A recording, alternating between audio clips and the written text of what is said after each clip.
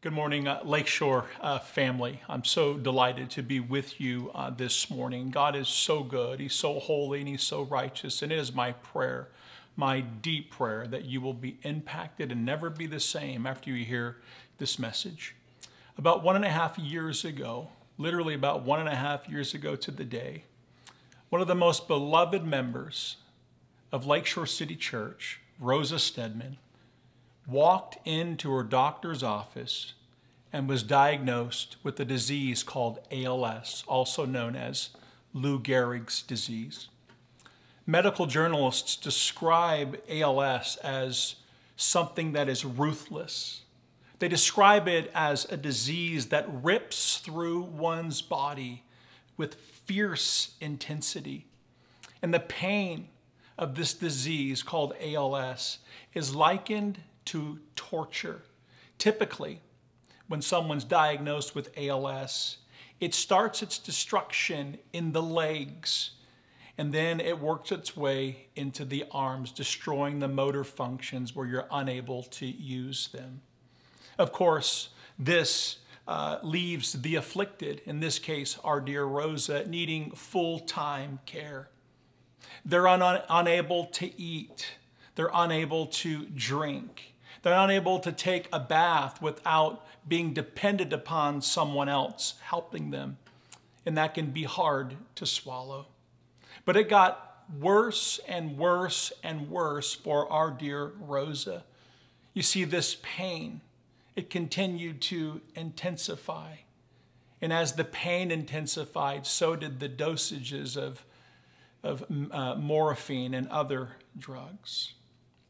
At times, the morphine or the other drugs, they would ease the pain as they're intended to do. But sometimes medicine eased the pain in one area only to bring discomfort to other areas like the stomach. As if that wasn't enough for our dear Rosa to endure. The disease continued to progress, making even the drinking out of a straw. Imagine this, the drinking out of a straw. It was almost as if Rosa was lifting a 500-pound weight. Why? Why would it be so difficult to sip out of a straw? Because you need your muscles. There's muscles in your throat. You need them in order to swallow. It was not long after this that Rosa, as she began to decline, she struggled even with the words like yes or no. Even those became difficult to utter. But on Wednesday, June 24th at approximately 1:15, our dear Rosa Stedman, who was surrounded by her beloved husband, Michael, and her children, Dee, Sarah, John, Julia, my wife, Louise, and I, Rosa Stedman, she took her last breath on this earth. And according to God's word, she was immediately ushered into glory to be with her Lord and Savior, Jesus Christ. I find great comfort in that this morning. If you've ever watched a loved one suffer, have you ever been there? When someone you love is suffering and you feel like you can't do anything, it would be normal to ask yourselves, why? Why does such a thing happen? You may even ask this question, why does a good God allow such suffering to take place? Or what does God want from us when we suffer? It is my heart's desire on this Lord's Day to answer both of those questions during our brief time together. The sermon title this morning is called Learning to Suffer Well. The text will be found at two places, Hebrews 5, verses 7 through 10, and also Matthew's Gospel, chapter 26, verses 36 through 46. Today I want to take you to the place of great suffering. This place is called the Garden of Gethsemane. So if you have your Bibles, would you head on over to Hebrews 5, verses 7 through 10. And when I get done reading there, we'll head on over to Matthew's Gospel, chapter 26. Hebrews 5, 7 through 10. During his earthly life, this is Jesus, he offered prayers and appeals with loud cries and tears to the one who was able to save him from death. And he was heard because of his reverence. Although he was the Son, he learned obedience from what he suffered. And after he was perfected, he became, praise God, he became the source of eternal salvation for all who obey him. Hallelujah. And he was declared by God a high priest according to the order of Melchizedek. Let's head on over to Matthew 26, starting with verses 36. Then Jesus came with them to a place called Gethsemane. And he told the disciples, sit here while I go over there and pray. Taking along Peter and the two sons of Zebedee, he began to be sorrowful and troubled. He said to them, I am deeply grieved to the point of death. Remain here and stay awake with me. Going a little farther, he fell face down and prayed, my Father, if it is possible, let this cup pass from me, yet not as I will, but as you will.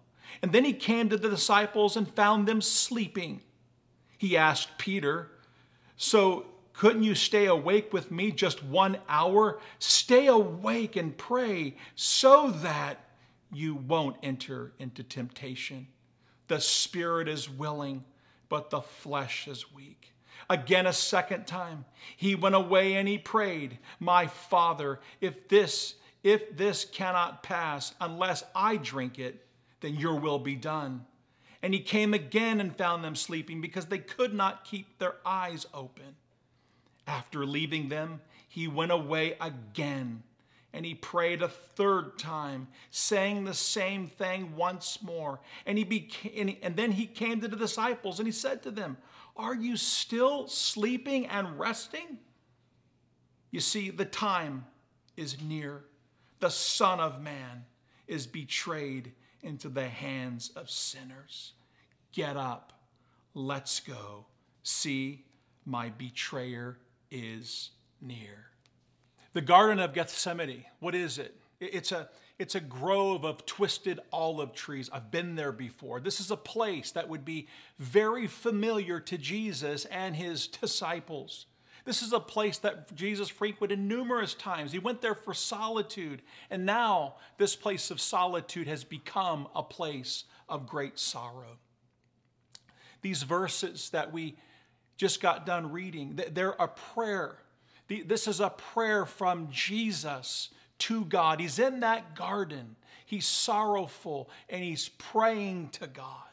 What we see in this text is the dual nature of Jesus. He is fully God, yet he's fully man. The humanity of Jesus Christ continues to be revealed. There's layers and layers of it here. And he says something to Peter, James, and John that's intriguing to me. He's telling his friends, his disciples, he's saying, stay with me here, guys. I need you. Remain with me, disciples. I need you to be with me. Brothers and sisters, why is he saying that? Ultimately, all he needs is God, but he wants his friends to be with him. He's telling his friends, Peter, James, and John, stay awake. 3 times they had to go back to him, stay awake. I've got this darkness, this heaviness. But the men that Jesus trained, they would not be there when Jesus needed them most in his time of need. They would be found sleeping in the corner. Jesus, according to the text, has been abandoned by his friends. Some of you, I bet more than a few of you, understand the pain and what it feels like to be abandoned by those that you love, including friends. There's grace for you if you're experiencing that this morning. Jesus knows something. This is why there's such pain and anguish in this garden. Jesus knows something. He knows what lies ahead for him. Hence why our Savior is experiencing anguish at an unbelievable level. This anguish is so profound, it's so intense that according to God's word, he says, I feel like this is going to kill me. Have you ever been that intense? Have you ever felt something so heavy that you felt like you were going to die? I'm not exaggerating when I say that. Matthew 26:38 says this, and I quote from the Holy Scriptures. Jesus said, I am deeply grieved. He's not grieved, he's deeply grieved. I'm so grieved to the point of death. That is God's word. That's what it says here. Brothers and sisters, we read in verse 39 that Jesus collapses, as the text says. He collapses, he falls face down, and he fervently begins to pray. What was Jesus praying in that garden? Isn't this interesting and intriguing that we can capture Jesus in this moment, this agonizing moment, this redemptive piece of God's history, his story, this moment in time where it all hinges? Jesus Christ begins to pray, and we pick up that prayer. What does he pray? Well, he prays his verses, his prayer to God. Jesus' prayer to God is revealed to us in verses 39, 42, and 44. Here's what it says. My Father, if it is possible, this is what he's praying. My Father, if it is possible, let this cup pass from me. Yet, not as I will, but as you will. That's Matthew 26:39. Look at Matthew 26:42. Again, a second time. He went away, Jesus went away, and he prayed, my Father, if this cannot pass unless I drink it, your will be done. And then finally in Matthew 26:44, it says, after leaving them, after Jesus leaves the disciples, he went away again and he prayed to the Father a third time, saying the same exact thing once more. Brothers and sisters, these are intense prayers. Theologian John Calvin describes the scene very well, as I quote. Jesus trembles in Gethsemane because he has before his eyes the dreadful tribunal of God and the judge himself armed with inconceivable vengeance. And because of our sins, the load of which is laid upon him, it's pressing down on him with their enormous weight. That is significant. Brothers and sisters, Jesus is trembling in this garden. He's trembling not because he's afraid of the men that are coming to arrest him. Jesus is not fearful of the whips and the chains and the thorns and the spikes. He did not fear even the cross. We understand this through God's word, and we also understand it through history. Brothers and sisters, history tells us, God's word tells us that there have been many martyrs. There have been many men that have professed that Jesus Christ is Lord, and women who've had to go to their own cross, a literal cross. We have, history will teach us that many of those that profess that Jesus Christ is Lord would go, they would be literally put on a stake, and they'd be covered in black pitch and lit on fire to illuminate large gatherings. Literally burned to death to provide light.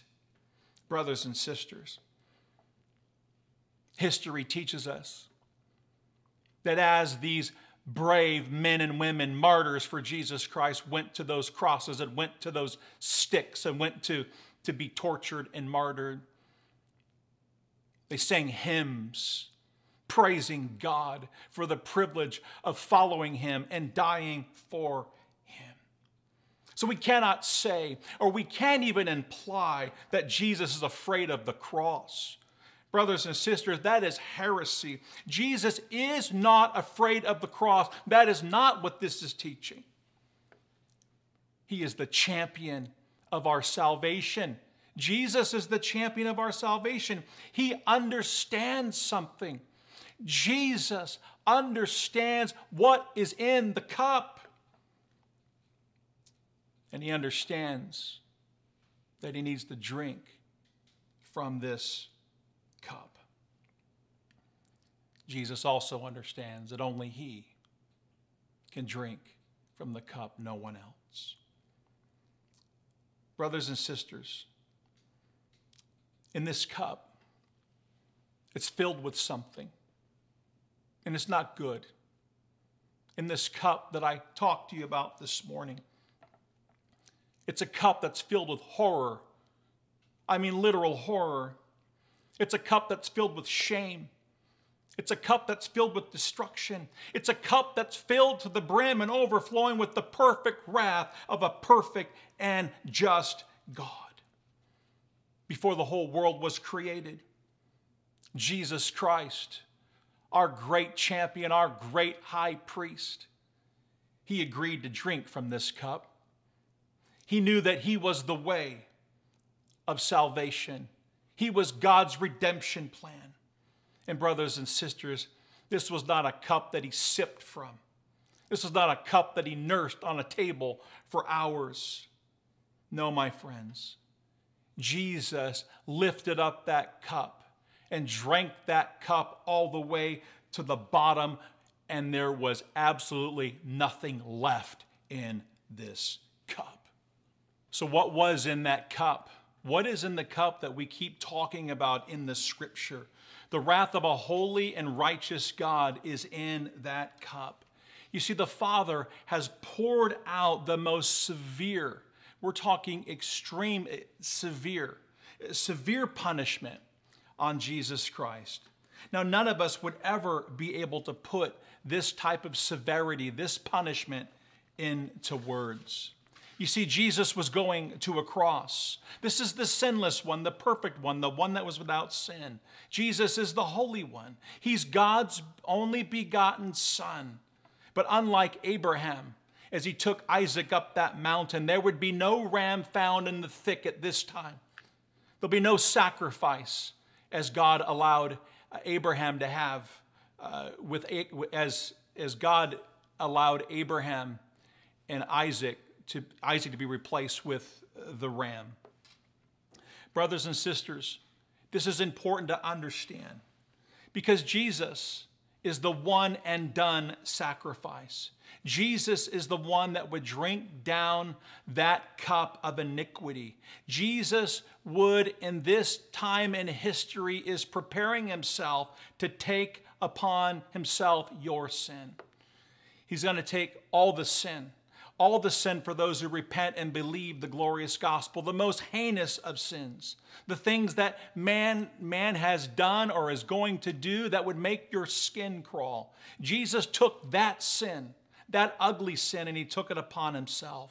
And then Jesus finished the job because that's what Jesus agreed to do before the foundations of the world. Some people ask this question, why do bad things happen to good people? I want to say that again. Why do bad things happen to good people? Brothers and sisters, that has only happened one time in our history, and that person volunteered. His name is Jesus Christ. You see, that argument in and of itself is flawed because it presupposes that people are good, and that is not true. You see, according to God's word, it says in Romans 3:10, there are none good, no, not one.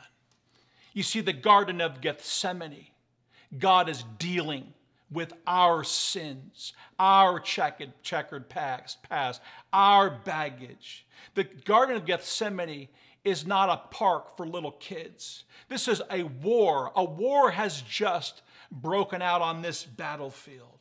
This is a war in this garden because the war that's being waged is the battle for our souls. Heaven and hell are literally hanging in the balance. I want you to let that sink in for just a moment, what I just got done telling you.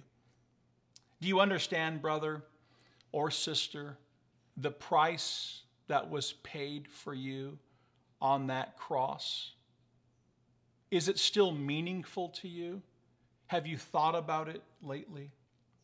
The late fiery English preacher Leonard Ravenhill once said these words: "If I was given 10 minutes to live, and the Lord would be so gracious and allow me to preach a 10-minute sermon, I would use that sermon, I would use that teaching on the prayer of Jesus in the Garden of Gethsemane." How incredible is that? But why did he say that? Because he said these words, and I quote, he said, "It's the most beautiful thing human lips have ever uttered." He's talking about the prayer of Jesus in the garden, the one I read to you. I've got a question for you. Do you agree with Leonard Ravenhill that Jesus' prayer in the Garden of Gethsemane is the most beautiful thing that lips have ever uttered? Clearly, Ravenhill knew something. He understood God's word. He understood the price that was paid for his soul.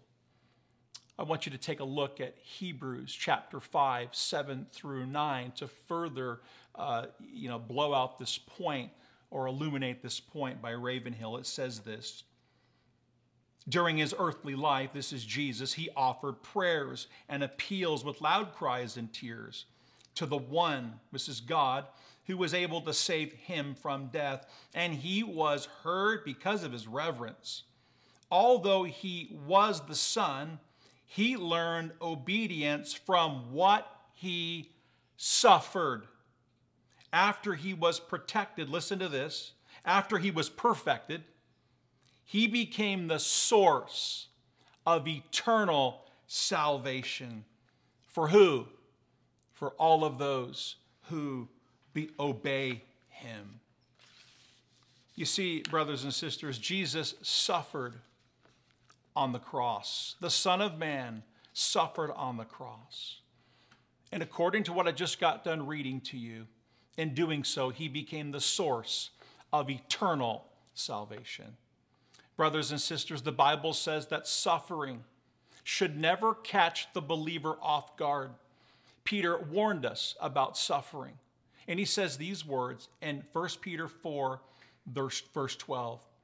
"Dear friends, don't be surprised when the fiery ordeals come amongst you to test you as if something unusual were happening to you." This verse also drills home that point in Acts 14:22. "After strengthening the souls of the disciples and encouraging them to continue in the faith, and saying that through much suffering we must enter the kingdom of God." So why does God allow suffering? A lot of reasons for that, but one of the reasons is because brokenness leads to openness. You see, when we are brought down to our knees during our time of great suffering, when we go low, our view of everything begins to change. We see everything differently. We recognize that even the sins of self-reliance, the things that we do on our own accord that we were never supposed to do on our own. Why does God allow suffering? To deepen your prayer life. God's word says in Psalm 145:18 that the Lord is near to all who call on him, to all who call on him in truth. God wants us to call on him. He wants us to pray and deepen and sharpen our prayer lives. You know, sometimes we rely on people more than we do on God, and that would be a mistake. You know, our precious Rosa Stedman told me a story a few months ago. She told me about how she woke up at about 3 o'clock in the morning in severe pain. And in her pain, she was unable to go back to sleep. And she was unable to reposition her body to get herself comfortable. I'm not sure who was looking after her that night, but obviously they were asleep and she couldn't move. And she found herself in great agony. And during that time of pain, she said, "Pastor Charlie, God is so gracious, because during that time I just began to start praying." Rosa let me know that she prayed more during her time of suffering than she did during the times when she did not suffer. So why does God allow suffering? To show you God's richest blessings. I think sometimes as we talk about blessings, we hashtag blessings, and everybody wants to be blessed, and all these other sorts of things. But I don't want the focus to go there. I don't want it to go on a hashtag on Instagram. That's not where I want your mind to go. I want to really talk to you about God's richest blessings. You see, the world lacks an understanding of the things of God. They lack an understanding of what it really means to be blessed, but I want to teach you. You see, when you suffer, you begin to understand what it means. I mean, what it truly means to be blessed. James 1:12 says this, "Blessed is the man who remains steadfast under trial." Romans 4:7 says this, "Blessed are those whose lawless deeds are forgiven." Luke 11:28 says, "Blessed are those who hear God's word and keep it." Revelation 14:13 and 19:9 says this, "Blessed are the dead who die in the Lord from now on." That's the Christian. "Blessed are those who are invited to the marriage supper of the Lamb." This is true blessing. You see, the actual meaning of blessed means to be fully satisfied. It's referring to something, though. It's referring to those who receive God's favor regardless of circumstances. So what is blessing? Scripture repeatedly shows us that blessing is anything that gives, that God gives, that makes us fully satisfied in Him alone. What is blessing? Anything that helps us to relinquish the temporal and hold on to what's eternal. What is blessing? Anything. Anything that draws you near to Jesus, that is blessing. And this includes our suffering. Suffering prepares us for more glory, even more glory, as Paul would pen in 2 Corinthians 4:17 through 18. Let me read this glorious scripture to you.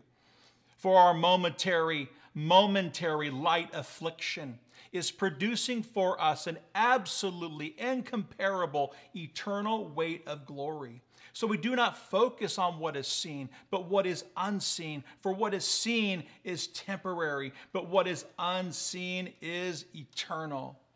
Brothers and sisters, according to this text, suffering and affliction are doing something. They're preparing you. Suffering is preparing you. It's teaching you something. It's doing something in you. It keeps your eyes on glory. It keeps your eyes on eternal things. And it reminds you at the same time that what you are going through in your suffering is producing a steadfastness. It's producing maturity. It's growing you, stretching you, and you'll never, ever be the same.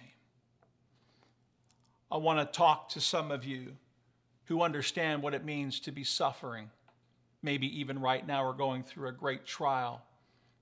But as I said before, you're either going into a trial, you're going into suffering, and if you're not in one yet, you'll be coming into one real soon. So I want to speak directly to Julie Kundle, Maureen Rodriguez, Amelia Blair, my mom, Annie Wright. Whatever it is that you're going through, God's using it. He's using all of it. All of this pain is doing something. It's transforming you. All of it is pushing you into a deeper life with God that you never thought would be possible. You see, when we experience suffering, when we experience loss, we don't long for a Mercedes-Benz. We long for the presence of the holy and righteous God. God's greatest blessings always rest in God Himself. When we have that, when we have God, then and only then are we truly blessed. So what does God want from us if or when we actually suffer? Well, He wants our obedience. He wants our praise. He wants that you would consider Him your greatest treasure. God wants all of us to fully depend on Him and Him alone. He wants to bring to your mind all the things that right now that you currently have time for. What do you have time for right now? Do you have time for your friends, your family, your hobbies? And then I want you to take the things you have time for, the things that you spend your time doing, and I want you to compare that time with the time you spend with Him, the time that you spend in the Word of God or in prayer. I want you to ask yourself on this Lord's Day, what is it that's getting your attention? What is it that's getting your affections? What is it, brothers and sisters? According to Scripture, we know this, that the day of grace is going to come to an end. Today, if you live in Corona or Eastvale or Chino or wherever you're coming from, Riverside, you know this, that we live in a lost city. We live in a lost state, California, and we live in a lost country. Brothers and sisters, we are the only hope. We have the gospel. It is time for the Christians, your pastor included, Pastor Larry that's sitting to my right. It's time for all of us to wage war against any sin that is hindering you from running the gospel race. We must be and develop being a people that tremble at God's word. We must be a people that are praying with the fierceness or the boldness of a lion. You see, when our prayers are intensified and our face is set towards God, there is no devil in hell that's going to scare us or move us. We won't be moved. We won't be moved by temporal things, those things that are shiny, grabbing our attentions, that are not of God and not helpful. You see, when God invades the life of one of His own, one of His children, it changes us. And ultimately, the pattern of change from believers that mature, you see something in that person, in that Christian. You see surrender, total surrender. God's people are called to surrender all. You see, sometimes we think, I'm going to surrender some. It's a partial surrendering. That is not going to help you. Surrendering some is going to land you in a place called hell. We must surrender everything. He's worthy of it.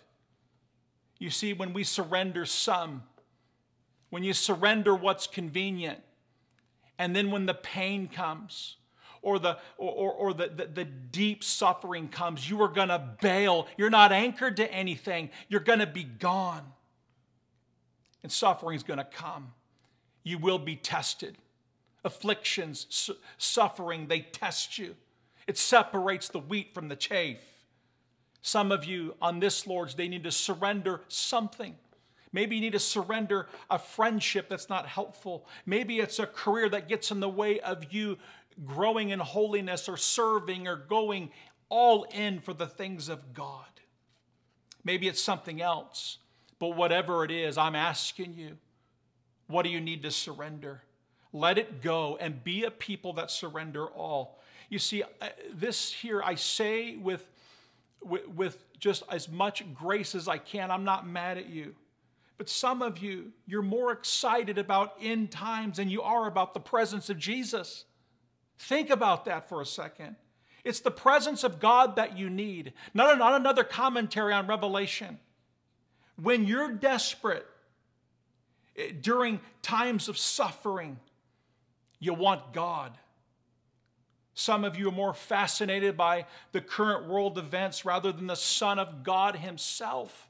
That's not helpful. That's not helping you. Get rid of the television. Pour yourself in, fully surrendered to God while there's still time. Brothers and sisters, I have another concern this morning. Some of you come to the house of God on a regular basis, and I know the house of God during this time in history is more of a video screen, but you're regular. You watch, you hear, you listen, but you don't know the person that owns the house. You see, the house of God is God's house. But you go to the house of God, but you don't know the owner of it. It's more stuff you've memorized. It's a thing that you do. It makes you feel good, but there's no surrender. There's no transformation. There's no going all in for Christ. Lots of emotion, lots of talk, but no fruit. You see, this Garden of Gethsemane, it provides us hope. It's a place of solitude. It's a place of struggle. It's a place of submission. It's a place of strength. Brothers and sisters, that should be our life. Jesus has already come to this earth. He's already drank the cup. He drank the cup of your past.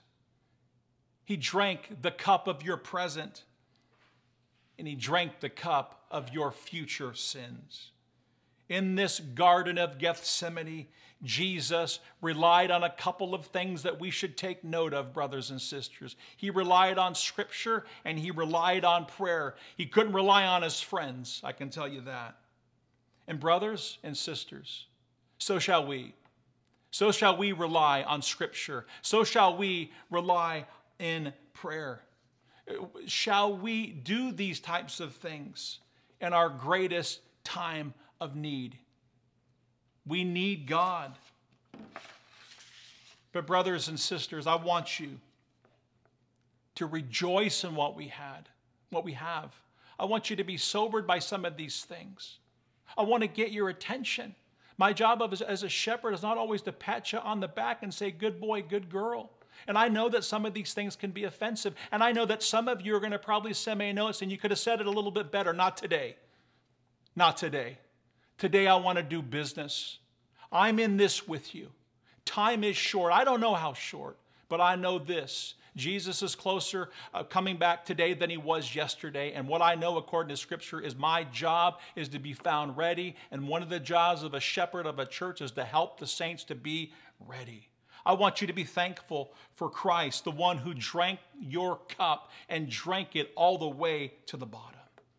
Jesus' sacrifice was so great, so complete, that when he drank, what Jesus drank in several hours, you could not drink if you had the rest of your life to do so. I want you not to look at the time of his suffering, but I want you to look to the intensity of his suffering. That was a quote from Tim Challies. But brothers and sisters, as I close with you this morning, Rosa Stedman taught me, my wife, and many of you many things through her journey of suffering. She endured more than what she ever thought was possible. She endured, she remained. The things that Rosa did not understand on this side of eternity, and there were many things, are now being revealed to her in heaven. Besides, as I go back and think about some of my conversations with Rosa, I smile and I thank God for the time that we had. I cherish the time that I was able to be at Rosa's bedside during her final hours. It's what I would say as I was talking to Jim Wilson today. I said it was one of the highest honors that has ever been given to me as your shepherd. What a gift. How gracious God is to allow me to have been at her bedside. I'm so grateful. And I'm going to trust something. That I know that Rosa is in heaven. And I know that she's gone to a better place. I know all the coffee cup scriptures. I believe all of those things. I know she's in glory. I know that immediately she went to be with Jesus. But Mike didn't. He's still here on earth. Her husband, he's still here. And he's going to struggle a bit. He's suffering. Not like his wife did, because we can suffer in different ways. I think about his children. I think about them right now. Do you? I know you do. I know we are a loving church, but what I told Mike was, Mike, that same God that knows the number of hairs on your head, and by the way, that changes daily, that same God, that intimacy of God who knows everything about you, knows what you need, and he's going to come through for you. And the children are going to be looked after. God loves Mike and loves those children. They're going to be okay, but it's going to be hard. But I want to close with the verses that I was able to share with Rosa during the last hours of her life. And these verses are fitting for this teaching this morning. It says this. It's found in 2 Timothy 4, 6 through 8. For I am already being poured out as a drink offering, and the time of my departure is close. I have fought the good fight. I have finished the race. I have kept the faith.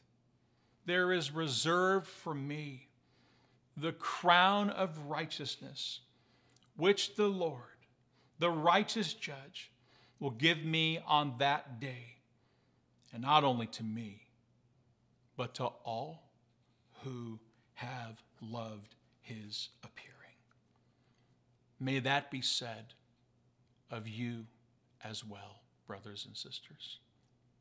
I trust that you were challenged by the word this morning, but at the same time, I trust that you were encouraged by the word this morning. Let us be a people that don't say things like, what a great little sermon.